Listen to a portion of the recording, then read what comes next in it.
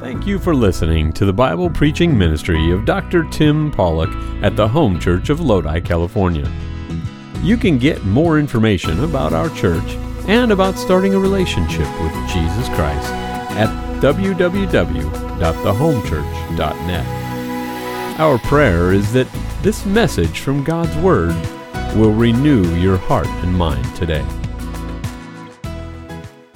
Good morning, brothers and sisters, and welcome to the Lord's Day, gathering on the first day of the week, because God is number one, and that's why we're here.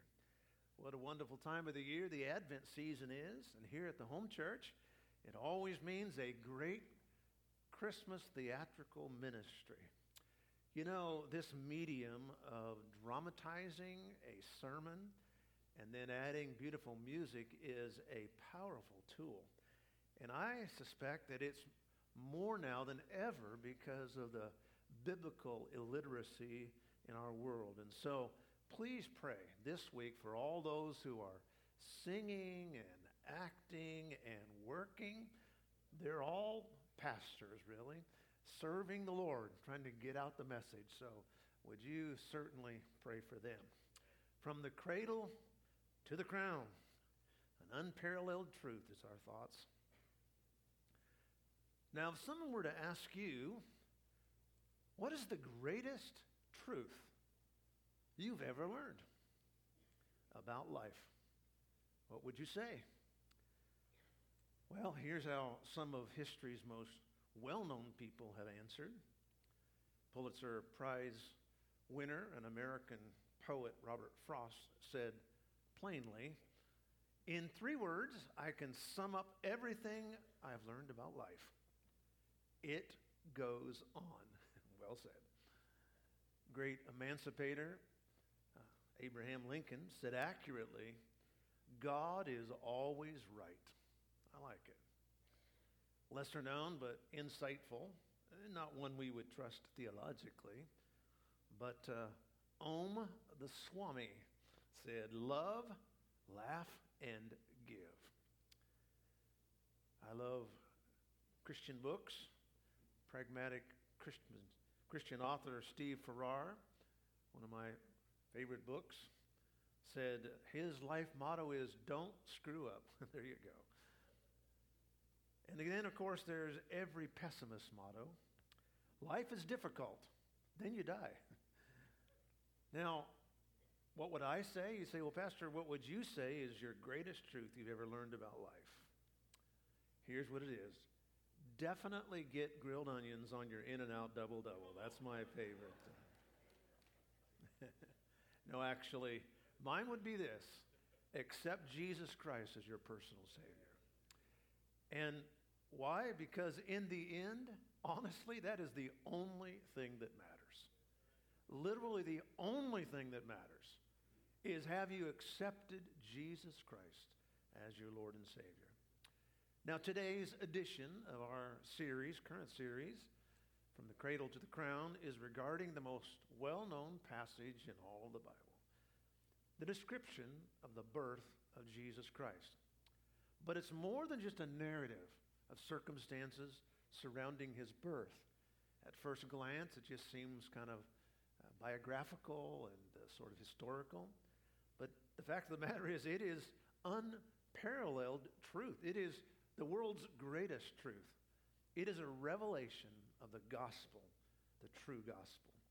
Just like what Paul told Pastor Timothy in 1 Timothy 1, Christ Jesus came into this world for one reason, mainly, and that was to save sinners. And so it's my prayer today that if you're unfamiliar with the text that we're going through, your heart will just rejoice at its beauty and its fullness. And for those who've heard it before, perhaps even many times, the Holy Spirit will give you fresh, beautiful, rewarding insight, as he did for me this week. My heart is so full this morning. Now, as we prepare for Christmas services and family celebrations over the next few weeks, I trust we'll not be like the stressed out mom that I read about this week. She was preparing for a large Christmas Eve family gathering. She'd been giving out orders like a drill sergeant. Pick up your things. Don't get your clothes dirty. Put away your toys. Well, her little 4-year-old daughter had been underfoot all day, so she sent her to the next room to play with their wooden nativity set. As Mother scurried around setting the table, she overheard her daughter talking to her toys in the same tone of voice Mother had used. I don't care who you are, get those camels out of my living room.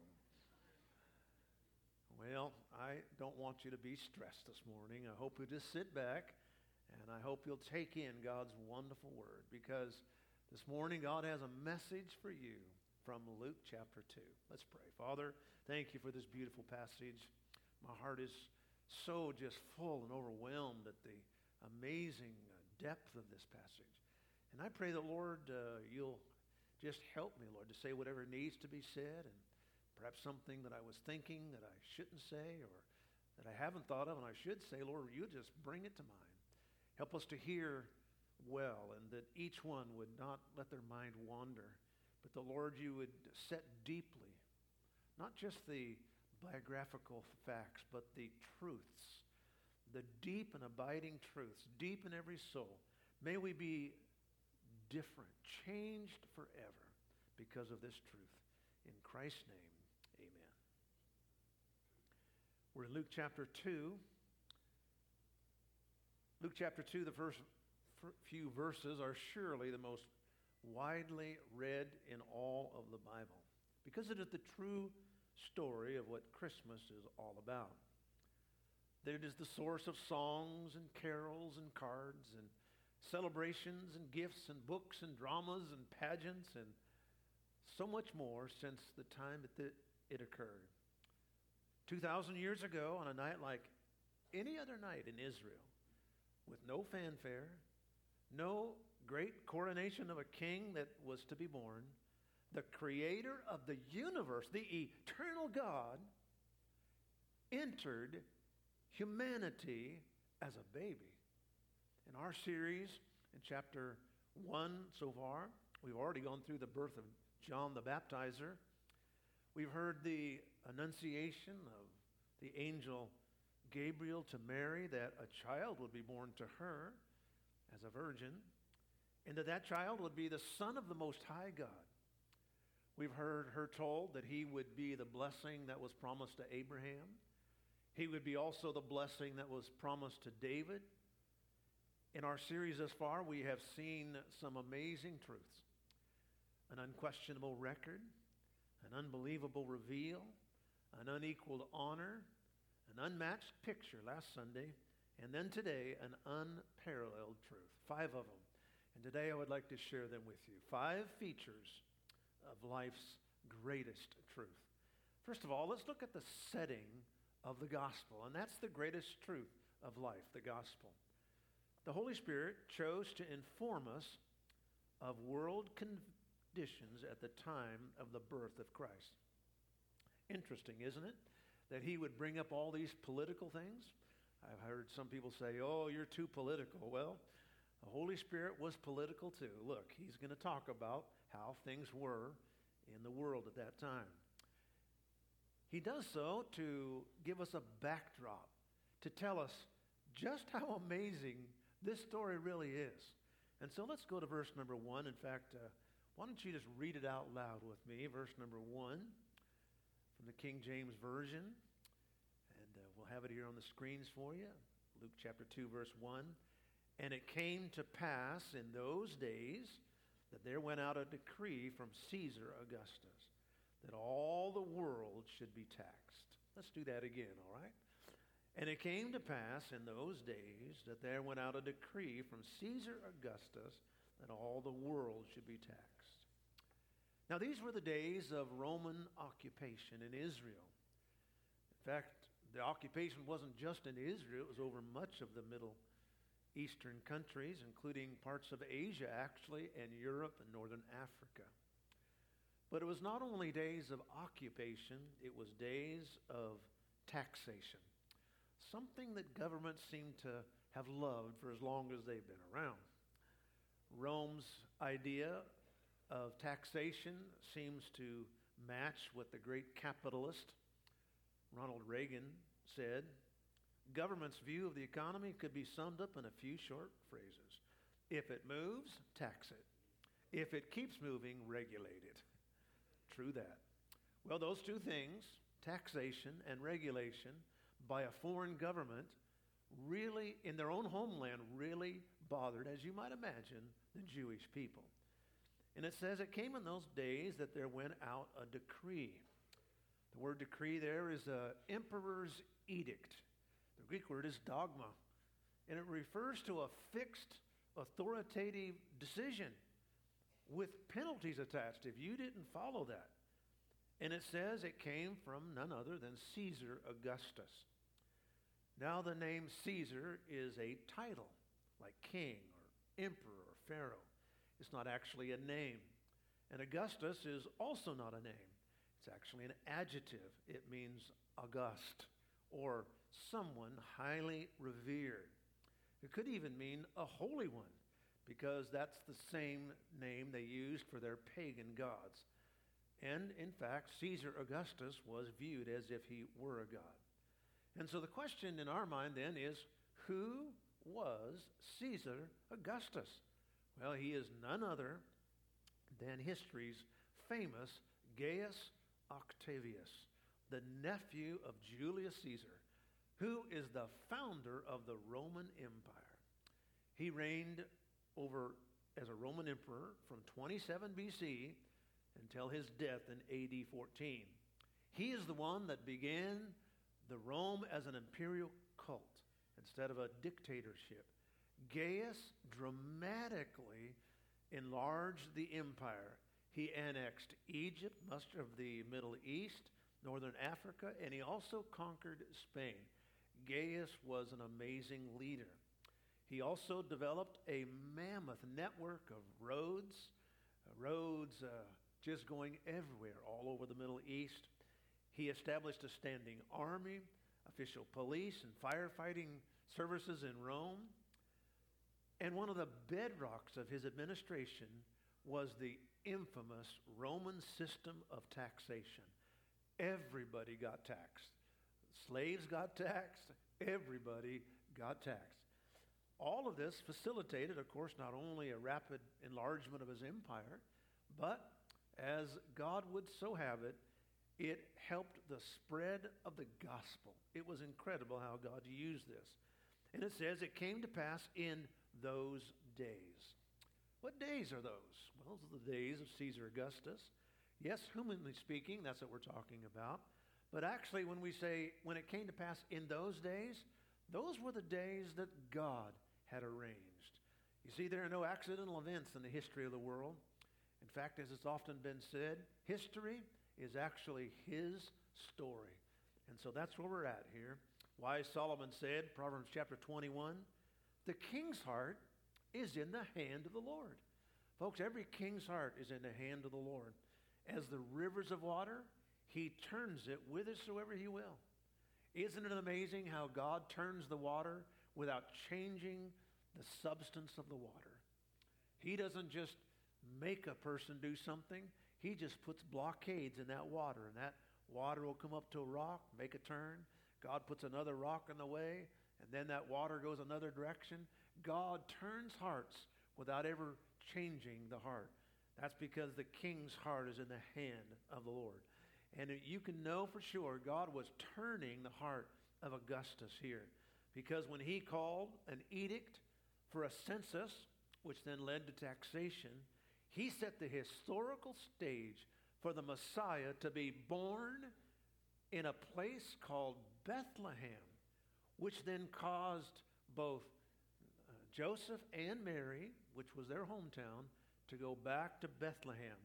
All of this in fulfillment of Micah chapter 5 and verse 2, a message given some 600 years or so earlier. But thou, Bethlehem, Ephratah, though thou be little among the thousands of Judah, yet out of thee shall come forth unto me a ruler. Out of Bethlehem, a ruler will come. Who is this? Well, we know that it must be something special because it says, whose goings have been from old, from everlasting. Well, I only know of one ruler whose goings have been from everlasting, and that is God. And so this was God in the flesh, born in Bethlehem. Little did Caesar know that he was accomplishing the will of God by bringing Joseph and Mary to Bethlehem at that particular time. Notice what it says, that all the world should be taxed. The world actually is the word earth, and to them it describes all the inhabited portions of the earth, or at least all the known inhabited portions of the earth. To a Roman, anything outside of the Roman Empire was an outland. To them, their empire was the world. If it was outside of the Roman Empire, it wasn't even in the world. They were the original xenophobes, for sure. Verse number 2, and this taxing was first made when Quirinius was governor of Syria. Oh, why do I care about this, we think? Well, Dr. Luke, because he's such a great researcher and the Holy Spirit gave him this, he clarifies that this was the first census in Syria. Now, the reason we need to know it was Syria, because that's where Judea, which is where Bethlehem was located. And why did he say it was the first one? Well, to ward off critics who would say that Quirinius actually ruled from 6 to 7 AD. You can find that in history. Well, people say, well, there you go. There's a discrepancy in the Bible.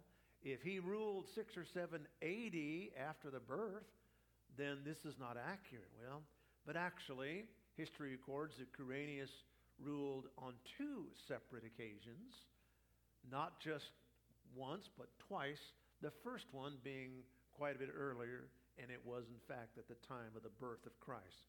Isn't it great to read something like the Bible, that you never have to worry about it being fake news like CNN? Oh, did I say that? Anyway. You know, there's a good reason why the Bible is everywhere this morning. You can find them in grocery stores and prisons and motel rooms and homes. They come in all sizes and shapes and translations and versions and styles, leather-bound, paperback, digital now. Every year, the Bible outsells every major book. Last year, over 100 million Bibles were published in the world, over 2,000 different languages. That's because the Bible is truth. And when people read it, they know this is truth. There's no lies in here. And so it's wonderful how God lays it out for us in verse number 2. Now let's look at verses 3 and 4. And they all went to be taxed, every one into his own city. And Joseph also went up from Galilee, out of the city of Nazareth, unto Judea, unto the city of David, which is called Bethlehem, because he was of the house and lineage of David. So, due to heavy-handed government reach, this good young man, about 14 or 15 years old, Joseph, reluctantly brought his pregnant, very pregnant, betrothed wife, who was about 13, at the worst possible time, in the middle of the winter, without nearly any comfort, some 85 or 90 miles from Nazareth, where they lived, up to their hometown in the foothills beneath Jerusalem, a little place known as Bethlehem. It's about 2,500 feet above sea level. Hence, by the way, Luke's accurate description where it says they went up from Galilee. They went up out of the city of Nazareth. By the way, a spiritual footnote here, Bethlehem means the house of bread, not the house of ham, by the way. The house of bread, a fitting birth site for Jesus.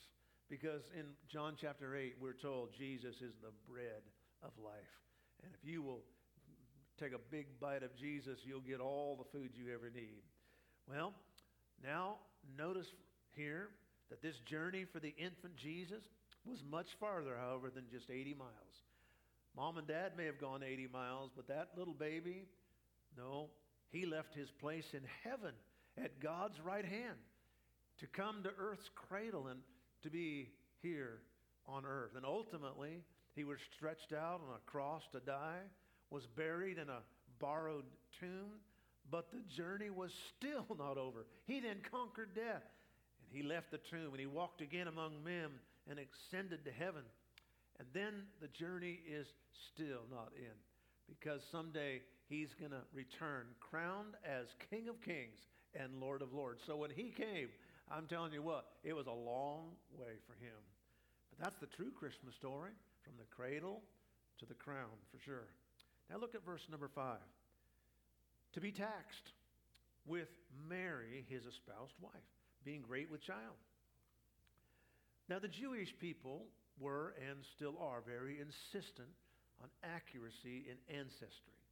The whole land of Canaan was divided, you may remember, under Joshua, into tribal areas about 1,500 years before the time we're talking about. Within those tribal areas, the towns and villages that belonged to certain families. Every 7 years, the land would go back to the original owner. So very careful notes had to be taken care of, detailed records. Both Joseph and Mary were of the lineage from David, and they were from Bethlehem. Friends, there are no accidental occurrences with a sovereign God. Had Caesar Augustus declared this taxation 3 months earlier, she would have not been ready to give birth. Had it been after, he wouldn't have been able to be born in Bethlehem. But he was. God knew exactly how long. How many know this morning that God still directs history? God still is over mankind. Well, verse number 6, and so it was. And so it was. And by the way, when God makes something happen, and so it was. That, while they were there, the days were accomplished that she should be delivered. Now we're not told how long the days were. Some have suggested it might be actually several days. It might have been 3 days or 4 days, but you know how crazy predicting labor and delivery can be even in this day and age. Some wise guy said, God created childbirth to give women the chance to experience what it's like when a guy catches a cold. That's not nice, but anyway. So she spent hours in labor in a place with no comforts, no doctors, no nurses. Her mom wasn't there. Her sister wasn't there. She was there going through labor. All she had was a teenaged husband and God on her side. And finally, at history's glorious moment, the cry of life came, and there birthed into this world the mighty God, as the Old Testament calls him, Elion, was confined to a body about 7 pounds in weight and placed into the hands of 2 teenage people. For them, for anybody, nobody could have fathomed the impact of what was going on. Impossible. This is the most unlikely but incredible of births. Look at verse 7 now. And she brought forth her firstborn son, wrapped him in swaddling clothes, and laid him in a manger because there was no room for them in the inn. Now, for some reason, Dr. Luke is very careful to tell us that this was her firstborn son. That means she actually had other children. That was the suggestion, and in fact, that's true. Matthew chapter 13 tells us of the rest. Jesus at least had 4 half-brothers. We're given the names in Matthew 13, James, Joseph, Simon, and Judas, not the same that betrayed. So he had 4 half-brothers, and in that same passage it says sisters, plural. And then with Jesus, that means 7 children that Joseph and Mary had. That's a pretty good-sized family right there. 7 children. Note 7, that's a prominent number in Scripture. And they were what you would call a blended family. They didn't all have the same mother and father. All had the same mom, but not the same dad. You know, I think it's just a reminder here for families, whether they're young families or older families, whether they're large families or smaller, blended, nuclear, single, or just a husband and wife, God loves you.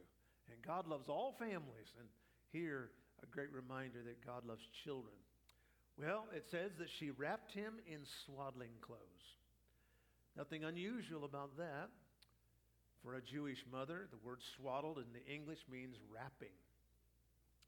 When our little ones were around, we used to call it burrito baby. We'd flop them like a little tortilla, and all tuck them in. They loved it. What was swaddling? Well, they would take long strips of cloth and wrap the arms and the legs and the body tightly. It was for warmth. It was for security. And it was called swaddling. But think of it for a minute. Rags, torn rags, as it were. Here he was, the King of Kings, royalty, clothed in rags. Physically, this little baby looked like every other child. He didn't have a halo over his head. He didn't glow, although I'm sure they were just as proud as they could be of this beautiful little child. It says in the King James Version that he was placed in a manger. Now, that is the Greek word phatne, P-H-A-T-N-E. It means a feeding trough. So they placed him in a feeding trough. By the way, it never actually says that Jesus was born in a stable. We get that from the fact that he was placed in a feeding trough. It's not likely that a feeding trough was inside anywhere. It says there was no room in the inn. That just means there was no place in the lodging that was there. It doesn't refer that there was an actual inn like the Motel 6. This wasn't the first location, the Motel 6. But it probably was a public shelter of some sort, more like a campground with maybe enclosed walls and maybe even some kind of roof. Why was there no room for Mary and Joseph? Well, as we said, Augustus Caesar had said everybody needs to go to your hometown. You're going to be registered and you're going to be taxed. Well, that meant Roman officials. That also meant Jewish elders. And so, being the officials, they would get the first rooms in any inn that were there. And so most of the spots were taken by them. Then there were Jewish travelers who were going back to their hometown. And so, there they were. They apparently came late to the party, and there was no place that they could be inside. And so they took little baby Jesus and they put him in a feeding trough. Being that it was a feeding trough, it was probably then where the pack animals were, donkeys and camels. And the Bible says he was there, we don't know long, but it says for days. Imagine, if you and I imagine that somehow Jesus was born, and little pictures we see of this very clean, freshly swept county fair stable, you're missing the whole point, folks. This was scandalous. Here he was in the midst of this place with all the stinks and the smells and the sight. Our pure Savior, birthed into the trembling hands of a young carpenter who was fearful and clumsy, and he had no idea what he was doing. This little baby's arms were waving helplessly. His face was grimacing, and his cry pierced the night. No child has ever been born into this world with any lower prospects. By the way, we must always remember that that is where Christianity began and where it always begins. God comes to the needy. He comes to the poor in spirit. He came all the way down to a stable, the smell of a stable. A picture I think of much like us as sinners. We stink in the sight of God. And God came down to this stinking world so that he could give us eternal life. And today, folks, it's interesting, isn't it, that there was no room for Jesus. Oh, there were room for the leaders, there were room for the businessmen, but there was no room for Jesus. And today, I'm afraid to say it's often the same. People who are the uppity ups don't often have room for Jesus. What a Savior. 5 features this morning of the life's greatest truth. The gospel, that's the greatest truth. What was the setting of the gospel? So the Holy Spirit gives us this amazing backdrop. Now let's go to the actual statement of the gospel, verses 8 through 10. So a few hours after this monumental miracle birth, there's an announcement. A statement is made. Look at verse 8. And there were in the same country shepherds, abiding in the field, keeping watch over their flock by night. Now, we're going to make a statement to the world. We're going to give out this great message, the gospel. You can have eternal life. God wants you to be saved. He wants you to live eternally with Him. And so He's going to make an announcement. Who do you get to tell the announcement?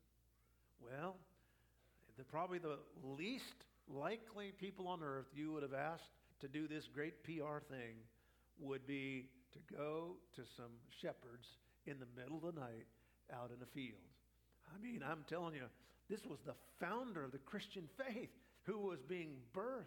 You might have gone to the Sanhedrin, which was the ruling body of Israel, or you might have gone to the temple to talk to the prevailing community of faith.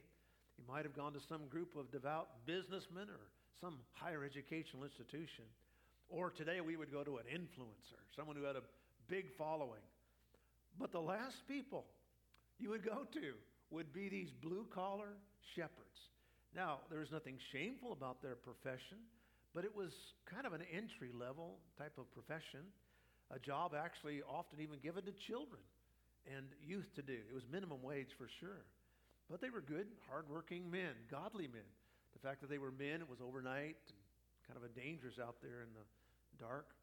And so they were in the field, middle of the night, being loyal to their job, protecting the sheep. So what did they do? Well, they might pass the time with a wind flute. They might strum some kind of a stringed instrument. They might tell stories, as guys like to do. Certainly they were trying to stay warm. It was winter, foothills, much like Southern California type weather, still cool, maybe not freezing, but it was still cold.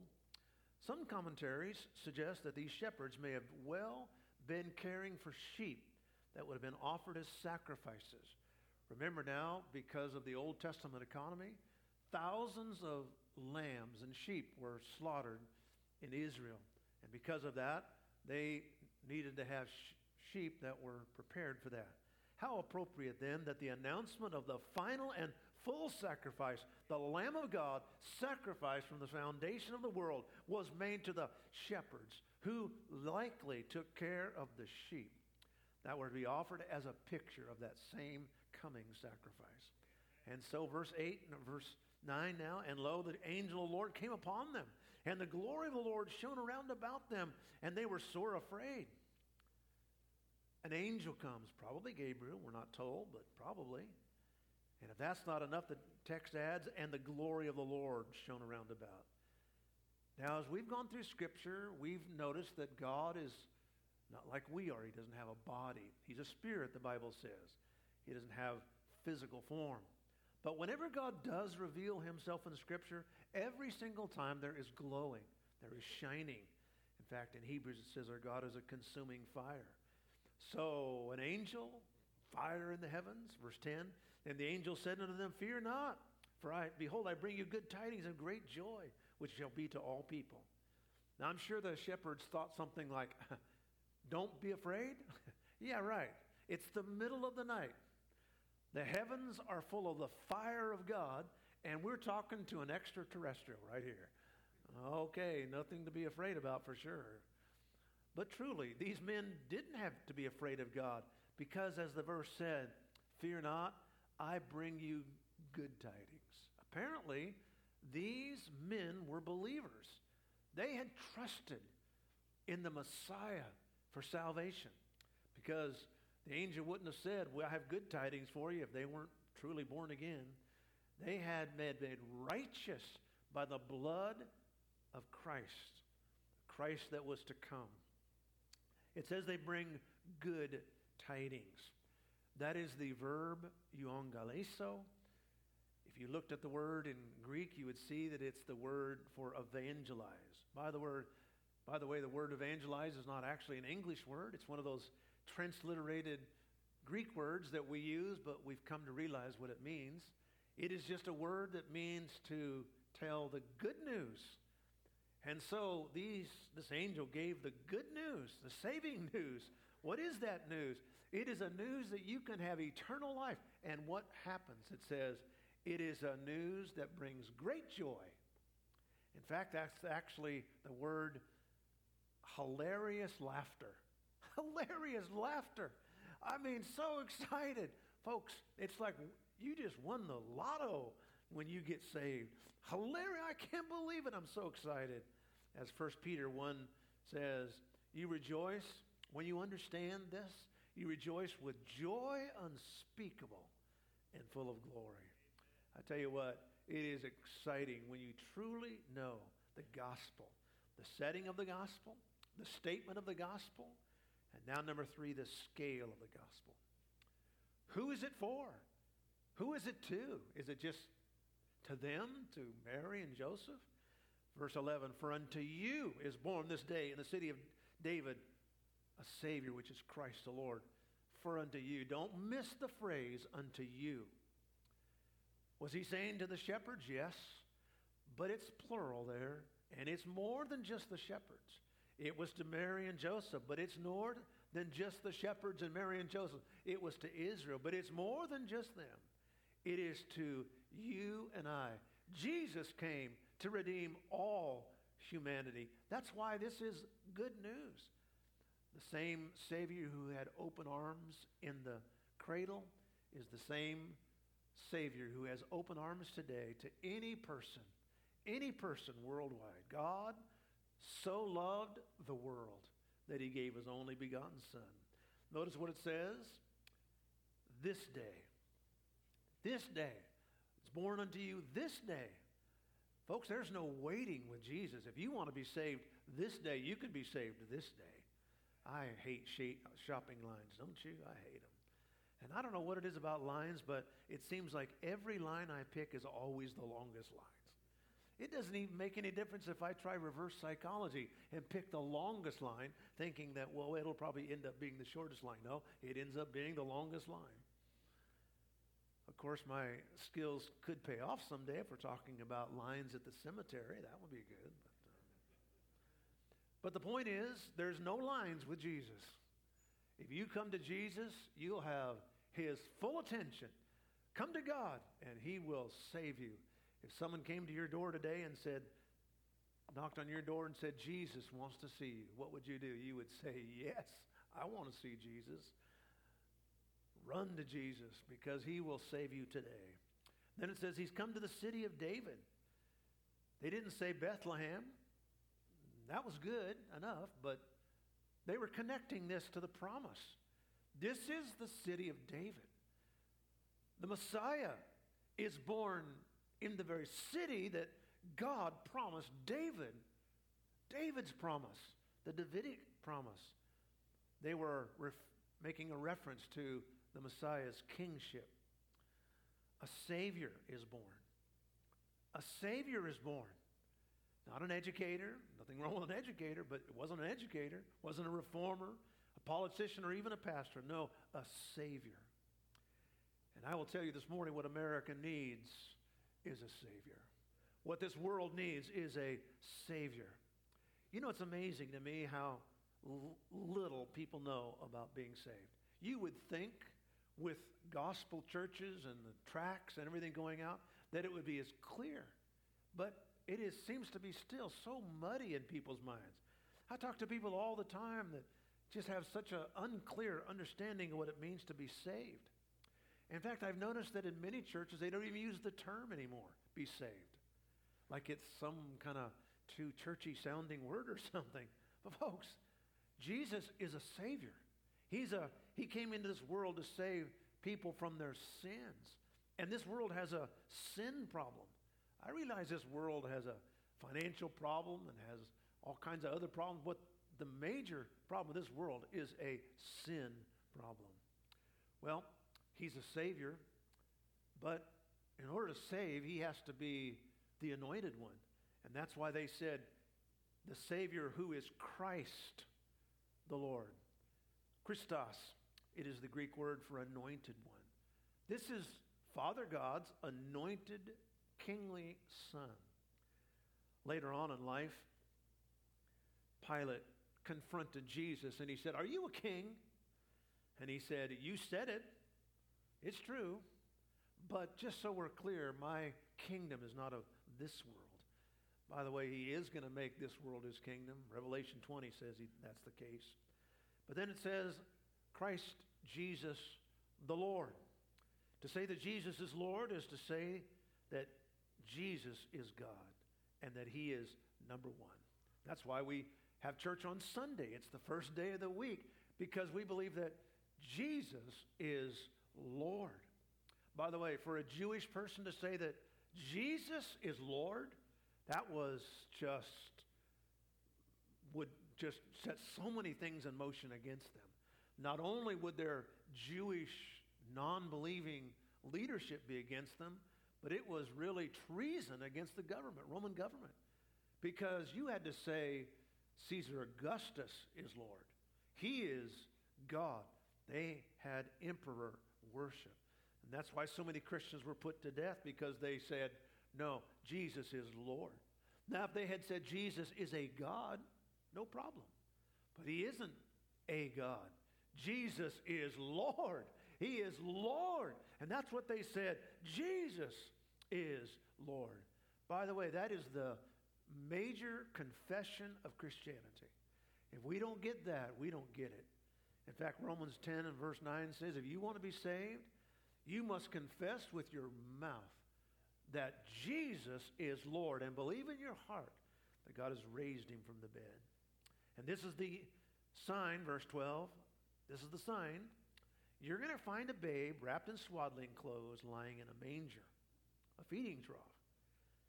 Now, a baby in a swaddling clothes, probably not a confirming sign.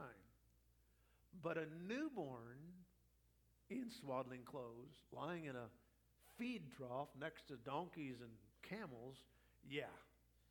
No king of royal blood has ever had such a birth as this. You can be sure that this was an amazing gospel. Now, number 4, not only the setting of the gospel, the statement of the gospel, and the scale of the gospel. Now let's get to the very soul of what the gospel is all about. Verses 13 and 14. Okay, so you're the shepherds. Life to this point has been pretty plain. They're probably younger men, maybe 20s, maybe 30s. But all of a sudden, all heaven breaks loose. Woo!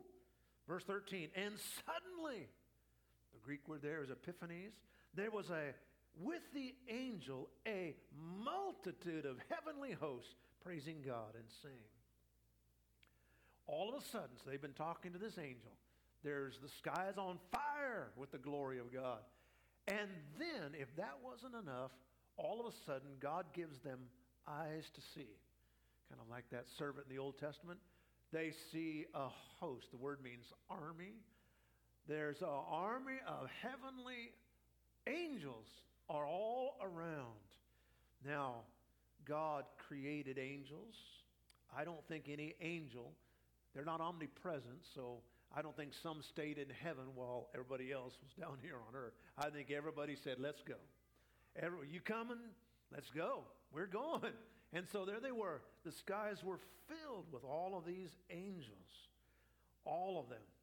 And it says this heavenly army, that's what the word means, this heavenly army was praising God.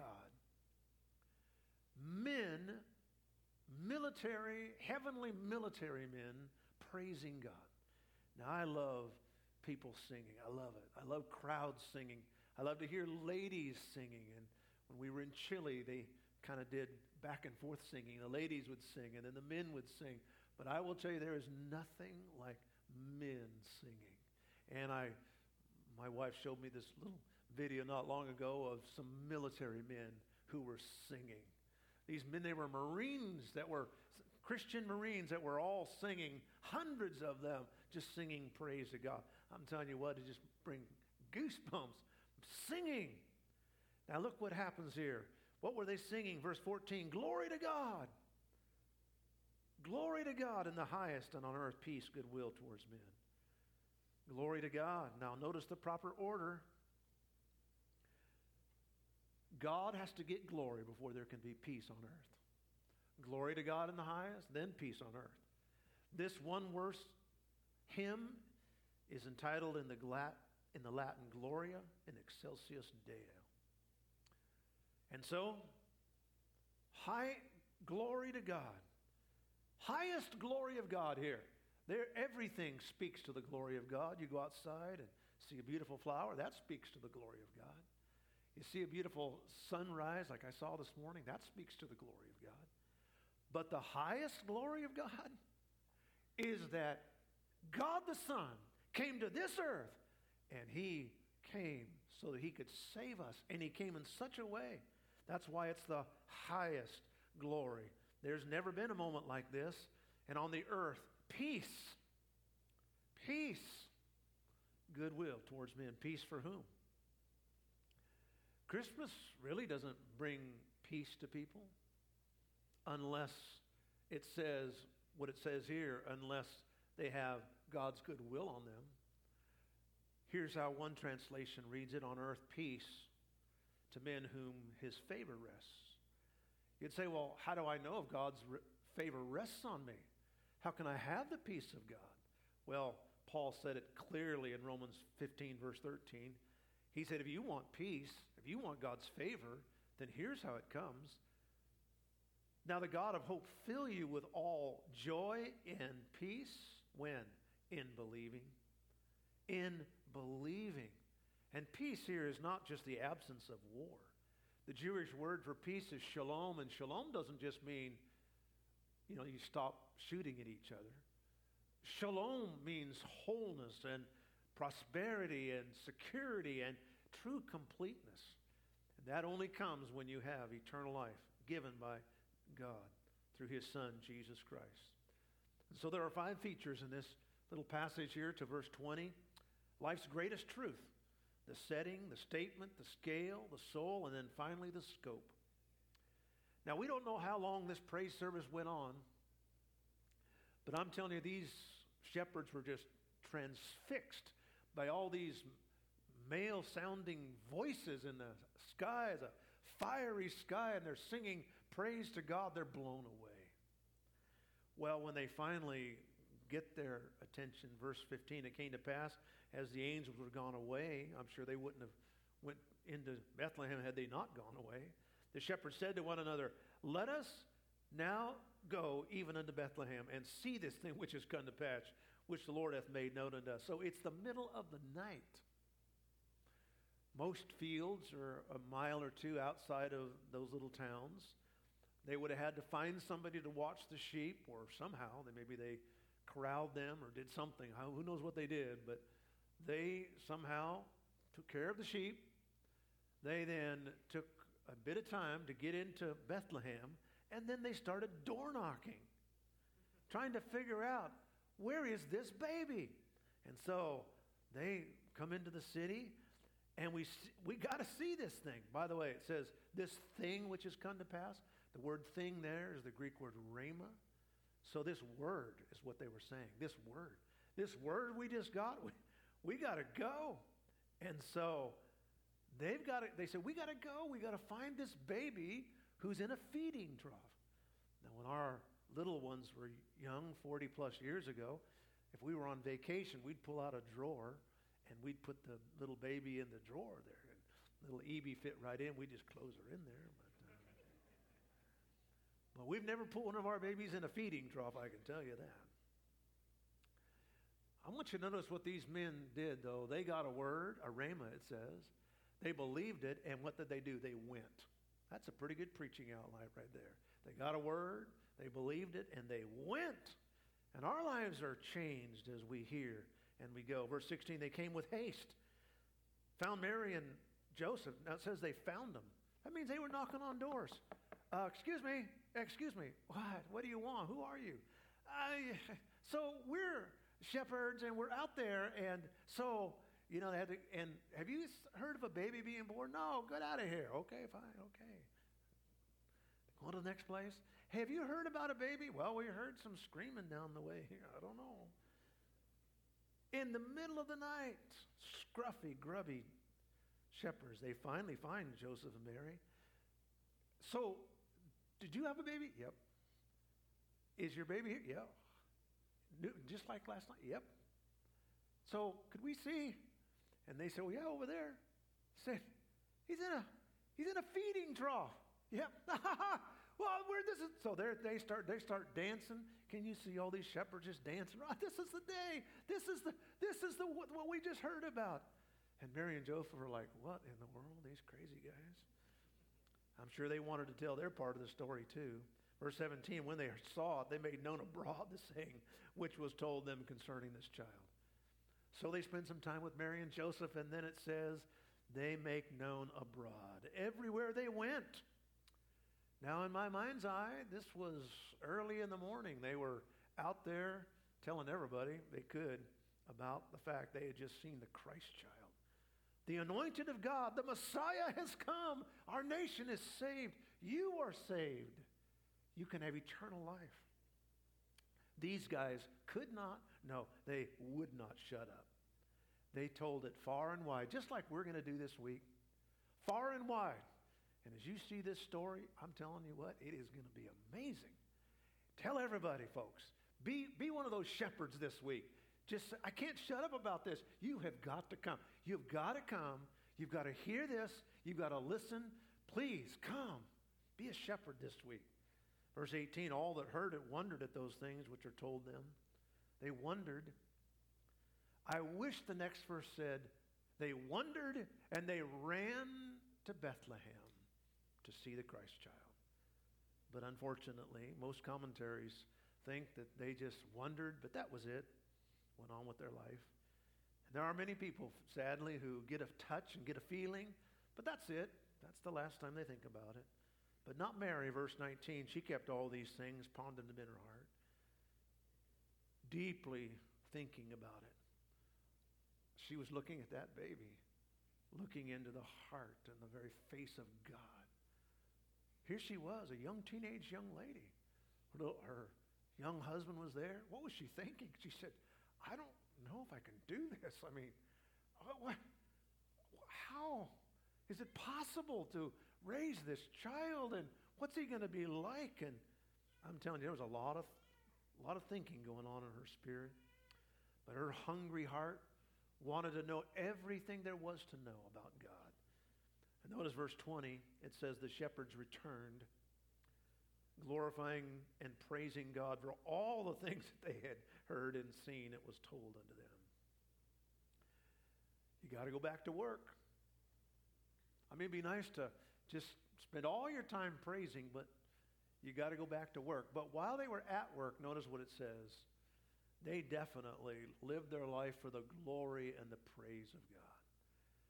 And they were different people. They were different. They had really met the Savior that they believed in. Folks, someday that Savior is coming back. And that Savior whose feet came to this earth and were scratched by the straw and the hurts of this earth is someday going to set those nail-scarred feet on the Mount of Olives. And then he's coming back. And when he comes, I trust that you won't say, I have no room for you. Because, my friend, if you have no room for him in this life, the Bible is real clear. He has no room for you in the next. Our heads are bowed and our eyes. We hope you enjoyed listening to the preaching and teaching from God's Word today. You can get more information about our church and about starting a relationship with Jesus Christ at www.thehomechurch.net. From all of us here at the Home Church in Lodi, California, thank you for joining us.